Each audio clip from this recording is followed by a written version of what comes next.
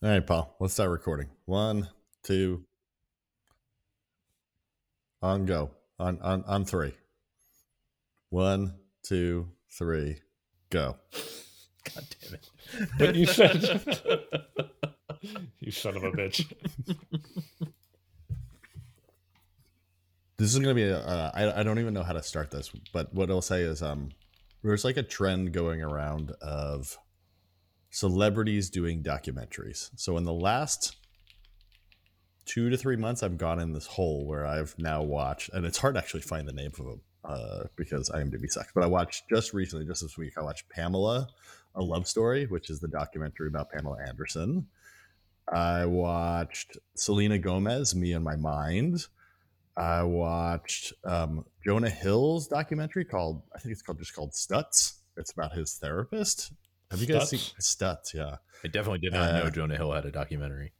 And then obviously the one that like I've talked about a fair bit on the show. I keep going like, that was good. You should see it. Is the Val Kilmer one. Yes. Right. So, by the way, Nish, what's your kid's favorite song? I think it's Eye of the Tiger. They really like that Top Gun soundtrack. I was gonna say it, and you beat me to it. There you go.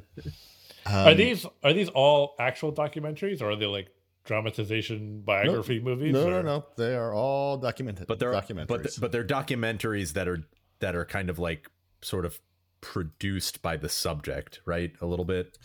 Yeah. Like these documentaries that kind of like, I don't want to say they're like not true, because I think they are, but they are very much done from a certain point of view. Yeah, it's very interesting. The one that's a little different is this Stutz one by Jonah Hill, because he basically tries to. So I'll tell you about that one first. That's kind of different, and it's my least favorite of the bunch, actually. All right. He has a therapist and decides that his therapist is like has this genius set of tools that have helped him get better in life, and he decides that he wants to share those tools with the world. And it's basically a long form interview with this therapist. And it's interesting. The guy is cool. He's got Parkinson's, so I think his health is declining, and he's decided that like he really wants to just like share this info out there. Midway through the movie, at some point, they just like, you could tell the chemistry is just not coming across on film. And literally midway through the movie, it's like a record, like, and he stops it. And Jonah Hill, he's an actor in real life, so he's got different roles. His weight is fluctuating all over the place. But to film this documentary with his therapist, like, it's a years long thing where they're filming it, but they try and set it as if it's just in one room, one long conversation. So the record screech moment is Jonah Hill like pulls off a wig. He's like, all right, this is like totally, the point of this was to be like, have a documentary that was really authentic about you and how awesome this is. And it just feels fake and bullshit. And immediately where it flips is then the therapist is like, well, yeah, but like, that's not what I do. I don't talk about myself. Like I therapize people. So, and then it flips and becomes basically about Jonah Hill and like, his therapy sessions or whatever. And honestly, it was a way more interesting documentary when we were talking about his therapist, because some of his, like the way he looked at the world was very, very different than typical therapy. Was it a bit, or did it do that thing that a lot of documentaries do where it's like, oh, we think it's about this, but it's actually about this other thing? No, it was clearly just not fucking working. Like Jonah Hill has decided like, I'm going to make a documentary because this shit is easy and I want to put out content and the message I want to share is that important. And it was just not working. And this seemed to be their Hail Mary audible. To me, to be honest, it was actually working, and they got it wrong. So what about it? What do you mean? That it got worse once they flipped? Yeah, way worse. So I don't really care at that point. Like, all right, so the juxtaposition compared to the other documentaries is like, the other three, what makes them interesting is they're like origin stories, right? And the first, like, they're probably all about 90 minutes long-ish, and you basically start off with these three people that have just have an inordinate amount of film on them from the time that they're all teenagers or younger. And the first hour is kind of the origin story of them. And that's really the difference, kind of the two, where this one, no origin story on Jonah Hill. And now midway through the movie, we get a lot of the origin story on Stutz, and it's great. And he's a very different type of therapist where he tells you what to do. He's like, these are the things you need to do versus like normal therapy, which is like, how do you feel about that or whatever. That's just not his, that's not his jive. So every time you say, every time you say he's a different kind of therapist, I keep thinking you're going to like pitch us like a show. Like it's like it feels like a commercial. It's like he's a like different House. Kind of therapist. Yeah, exactly. This week on Fox. Yeah. He uses therapy to solve crimes. Yeah. So yeah, I don't know. I don't know if I can recommend Stutz. I watched the first half. I found the character and the therapist really interesting. I thought Jonah Hill was like fine, just like fine, and it's weird because if you look at the box cover art, the cover art on it's a Netflix movie. It's got a lot of Jonah Hill on there, right? So you think, oh, this is going to be a documentary with Jonah Hill, and I'm used to seeing the origin stories and whatever. So I don't know, hard pass. All right. The other, what's it called? Stutz. I think it's just called Stutz. Are you sure that's what it's called? No, Google it. I just can't find anything called Stutz with Jonah Hill in it. Just Google Jonah Hill documentary Netflix. Because I can't fucking find anything on IMDb anymore. Yeah, it is Stutz. Stutz. Who knows? Stutz. Why is it not on IMDb? Because I couldn't find the other one, the Pamela, a love story, on IMDb either. Is there something about IMDb where they don't put documentaries on there anymore? Or Netflix movies on there anymore? I do think there's something about IMDb where it sucks now. Oh, it definitely sucks. So there is that. Of the other three, my favorite was the Pamela Anderson one. And okay. I really like the Val Kilmer one quite a lot, but my favorite was the Pam Anderson one. With her, man, it's really interesting. Like, this is a person we grew up with, and I don't know how you guys felt about her, but she was like larger than life when I was a 14-year-old boy, and I was like, holy shit, this is an alien. But there's just so much film on her. I'll be honest, I liked her on Home Improvement the most, probably, when she was the Tool Time girl. On Baywatch, I was always more of a Nicole Eggert guy. Oh, yeah, that makes sense. She was so goddamn famous on Baywatch, though. Sure. Like they, you know, with a documentary, you could kind of dive in on one person, and the amount of not just like, it was the number one. I didn't know it was the number one show in the world while it was on, because basically they just took Pam Anderson and were like, okay, put her on every TV on the planet, and pretty much universally looked at as this like absolute goddess of a human being. Yeah. And it was like, I mean, it was syndicated to hell, and it was like, I feel like it exported really well as just like, it's like, this is like dumb American escapism. Like, they're on a beach, it's lifeguards, and like, you know, it's like pretty people, basically. I feel like that played very well overseas. Like it translated in a weird way. Mm-hmm. Well, the funny thing is she's very self-aware. Mm-hmm. You know, especially in this movie. The reason that this movie came out is it's a person that has been marketed and made a lot of money for a lot of other people, and has been taken advantage of time and time again by people she was with, whether it be boyfriends, husbands, whatever, as well as like studio execs, as well as just people that have felt the right because she was like dumb and hot to just like do terrible shit. You know, I didn't know that sex tape that came out, which is like the original like celebrity sex tape. Right. They were doing renovations in their house, and her and Tommy Lee were very much in love. And there's so much film on them that they showed in the documentary. And she's watching it, right? And you can tell she's still sad about it. She looks at him as the love of her life. And they had a gun safe, and they had a couple, like some private things in there, and that safe was stolen at some point during that construction over a 6-month period. And then it was mailed to them and said, hey, do you want to buy this from us, or we'll pay you $5 million if you allow us the rights? And they said no, and it still just got leaked. Right. Anyways, Not only that, the crazy thing is they went to court to try and sue the studios that got it. This was like when the internet was just becoming a thing. So they were like, well, it's a VHS. And then it ended up all over the internet. But they didn't get a penny for it. Nothing. It just got stolen, and that company was legally able to just distribute it all over the world. Like, talk about like invasive and Yeah. terrible. And that more or less, like, that was kind of the end of her career. She has not been in much or anything since then, really. And the reason this movie was made, interestingly enough, is there's a show on Hulu called Pam and Tommy Right. that they didn't ask or get any fucking permission of her to make.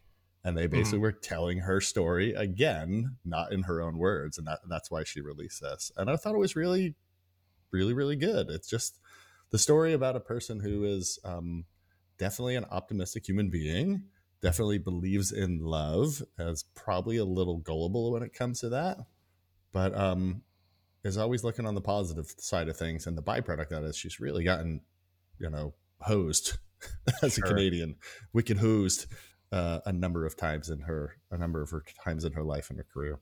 So I was just looking at Baywatch, and I would have thought, I mean, I watched Baywatch like everybody kind of did, but I wouldn't describe myself as a big fan or anything. I would have thought that she was like the rock of that show. She was in less than half of the episodes. Yeah, because she left on the early-ish side, right? And didn't join till season 4.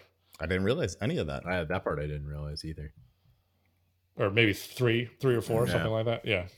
The show started like in 89 and she joined in 92. And I wouldn't be surprised if the show toiled in obscurity before that. Right. Who were the people back in like the first 2 seasons? I mean, Hasselhoff, of course. Well, yeah, but... Yeah, it's a good question. Think, I don't even know. There was the woman with the short brown hair that was kind of she was like the captain or whatever. Yeah, but she was in a bunch of episodes. Yeah, but she overlapped definitely, right? Alexandra Paul, that was her name. And she was in like all the episodes. Yeah, she was in a lot of them. Let's see. Like I remember, like I just can't remember when some of these people were on. I also, I don't know about you guys. Like, did you watch Baywatch? Like, did you watch it every week when it came on? Like, I feel like well, here's a funny thing is like even in the documentary she talks about it. She's like, look, this is a show intentionally designed where you could watch it with the sound off. Right. Yeah. Like that's why she's like, I believe it was so successful internationally because like it didn't matter what we were saying. Right. It just didn't matter. Yeah, that's a good point. Yeah, I feel like I only ever like, it would just randomly be on. You'd be flipping channels. You'd be doing something else. I'd end up watching like a commercial breaks worth, like, it's like between commercial breaks worth of an episode, or like the last 20 minutes, or like, it's like there was a couple of these shows, dude, back then where it's like the concept of like sex sells just became like, let's push the boundary of sex sells, like Married with Children for sure. This show, like all the things going on in MTV. I've been watching some 90s television lately, and like it is crazy what people put up with that like just like wouldn't fly on TV today. It's just like, we're going to show episodes out of order, and we're going to like just recast people and not say anything about it. And like, I know characters are just going to disappear and you're never going to see them again. And we're not going to say anything. And it's just like, wow. So that's that one. The Selena Gomez one was, I believe an Apple one. I think it was not Netflix. And same thing. As far as like long backstory, but the Pam one ended with like kind of the last 15 minutes or 10 minutes of like what she's doing now, which she this past June she starred in Chicago for a limited run in the city. She played Roxy, and apparently did a great job. It sold out like crazy. Selena Gomez, little heavier topic because she just had some mental health issues, and then some issues with lupus, I believe. Yeah, she had autoimmune. Yeah, she had a kidney transplant like me. Yeah, so hard to watch at times because this is a person that's had a camera on her almost every waking hour from the time she was a child until present. So there is just so much footage, and you see her go from unhealthy to really skinny to not really skinny to having mental breakdowns to the highs and lows of dealing with whatever she has going on with her mental health condition. And it basically follows her trying to find home base and go through that It feels a little awkward to watch. Um, I'm not. I like her as an actress, but I don't know really anything about her as a musician. Apparently, she's fucking huge. Oh yeah. Did you ever go to one of her concerts too, Nish? Like the Britney Spears? Now past my time. Probably would have if I was in college at that time. I'm curious if this one would have landed for me more, or if the Pam and Val Kilmer one landed for me more, because when I was growing up, Right. they were people I watched. Yeah, like you had an actual connection to them. Yeah. So I think I don't, obviously biased. I wasn't that connected to Val Kilmer, and that's how I know it was really good. And for what it's worth, how connected you'd be to Pam Anderson other than being like just drooling 14-year-old boy. But I don't think that Selena one was a very good. I don't think it was a very good documentary. Why not? Because I just never really got hooked. I never found the subject. I found the subject matter really sad and really hard to watch. I think that one was more. I think the other two stand on their own as really interesting subject matters to watch, and that one in particular is more like an ode to somebody that's a big fan of hers. So if you're a fan of hers, you're going to love it because it's just so much content and so much behind the scenes and so much footage. This is like maybe hard for you to answer since, like you said, it isn't something that you necessarily related to. But do you think it would be relatable to someone who is kind of, I was going to say in her shoes, but I don't mean a star. I mean like someone who is closer to her age and also has experienced mental health issues. Like, is it the kind of thing where you can relate to that if you're going through your own stuff? But like there's times where like some of her challenges are not mental health. She's just like, I don't know what to do with my life. Like, I'll go to Africa and set up a foundation. And it's just like, okay, this is just not relatable. Right. Like, I'm so sorry you're so fucking rich you don't know where to park your money right now. And I'm sorry that makes you sad.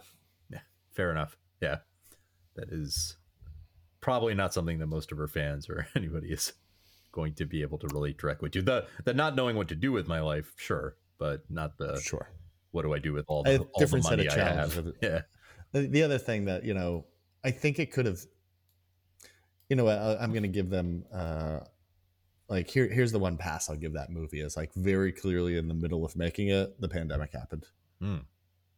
So she was in the process of, I think that that moment where Pam did, Chicago and this is what I'm doing with my life and here's the positive note to end on.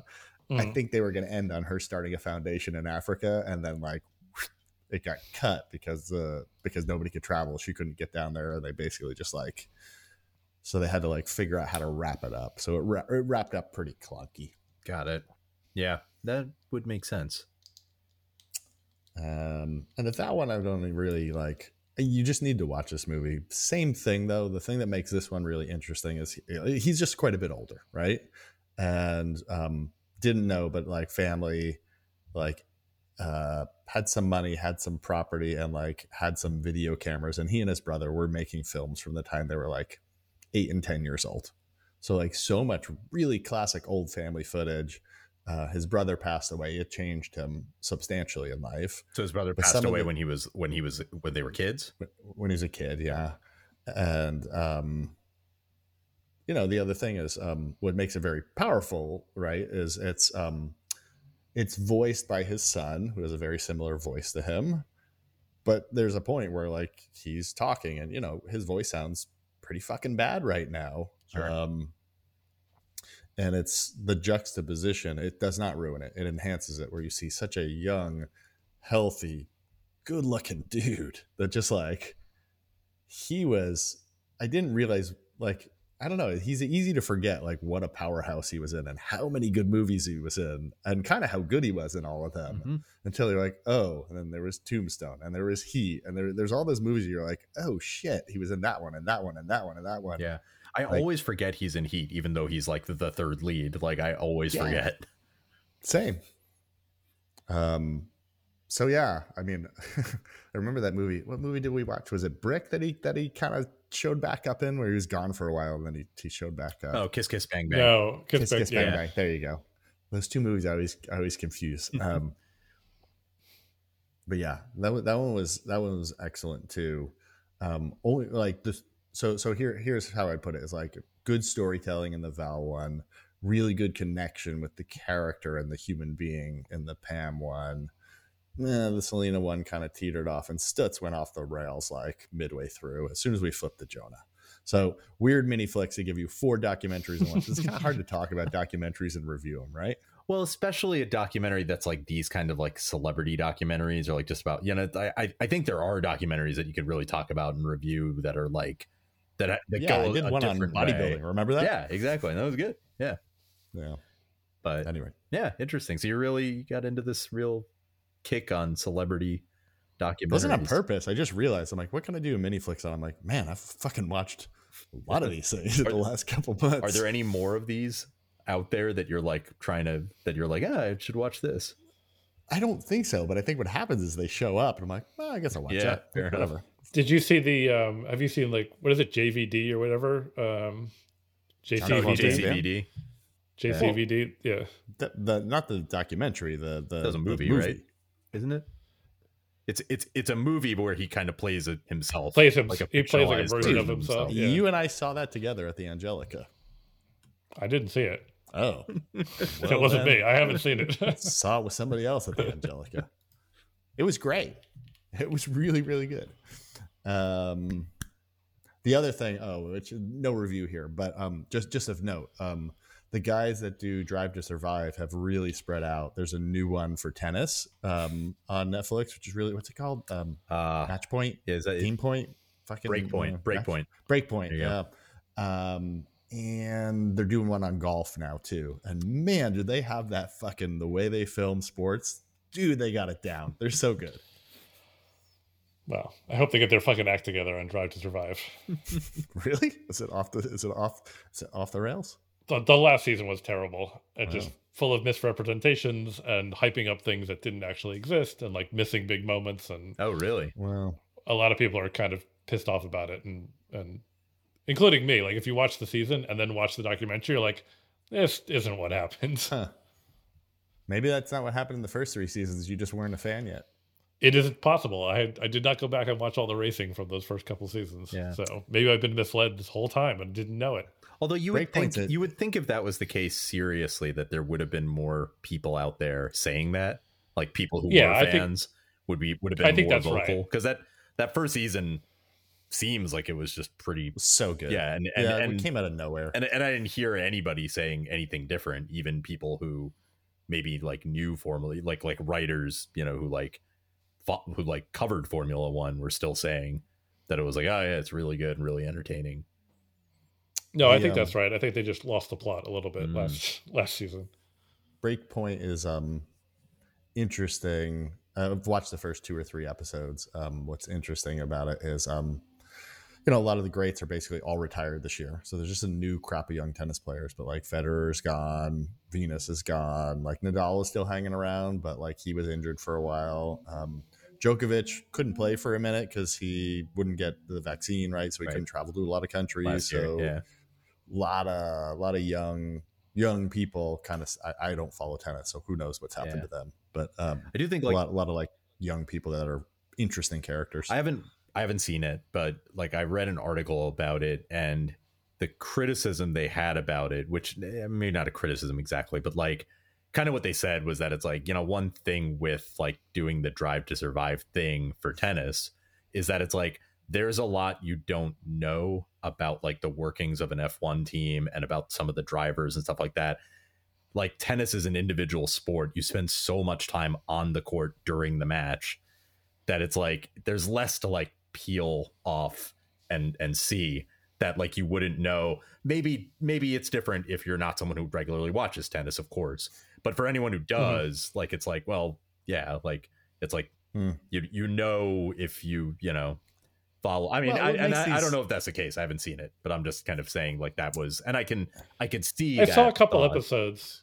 I mean, for me, my issue with that series was it falls into the trap of like a lot of sports and reality TV show, which is like it was so much of their family and personal life, and a lot less of their professional life. Like where I like like one of the things I love about Drive to Survive, it's like 99% professional life. Right. It's about the driving.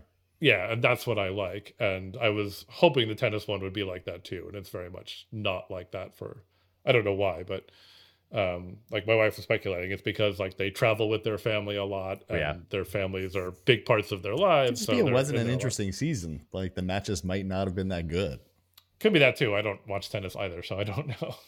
Yeah, I mean, I think it was like a reasonably interesting season. I do, at least the Grand Slam events. Like I pay decent attention to them. Generally, I watch them. You know, I mean, it's a little hard to watch the Australian Open usually because like the matches are like 3 a.m, but I feel like it was reasonably interesting last year. I mean, like you said, like not having people for certain events, like if we're talking about last season, which it sounds like we are, like Nadal won 2 events, which was like kind of a big comeback for him. Like after he had kind of just not been around for a little bit, and then there were a bunch of new people, like you said, that at least had the opportunity to shine, and it was and which was refreshing because it really has been kind of a stranglehold for years and years and years of Federer and Nadal and Djokovic. So I don't know if we're still in the show. I don't know. But if we're talking about reality TV, I have a recommendation for you guys. Right. Let's do it. Maybe you've heard of it, but it's a show on. I watched it on Peacock. It's called The Traitors. And the hosted by Alan Cumming. Oh, I have seen the ad. I have seen the ad for this. Yes. Okay, so the quick pitch of this show is it is basically, I don't know if you've ever played the game Werewolf, or Vampires. It's got a couple different names, but it's a game where like you sit around a table and there's like people are the vampires or whatever, and everybody puts their head down, and the vampires lift their heads up and they vote to kill someone, and then everybody's got to figure out and vote somebody out of the game that they think is a vampire.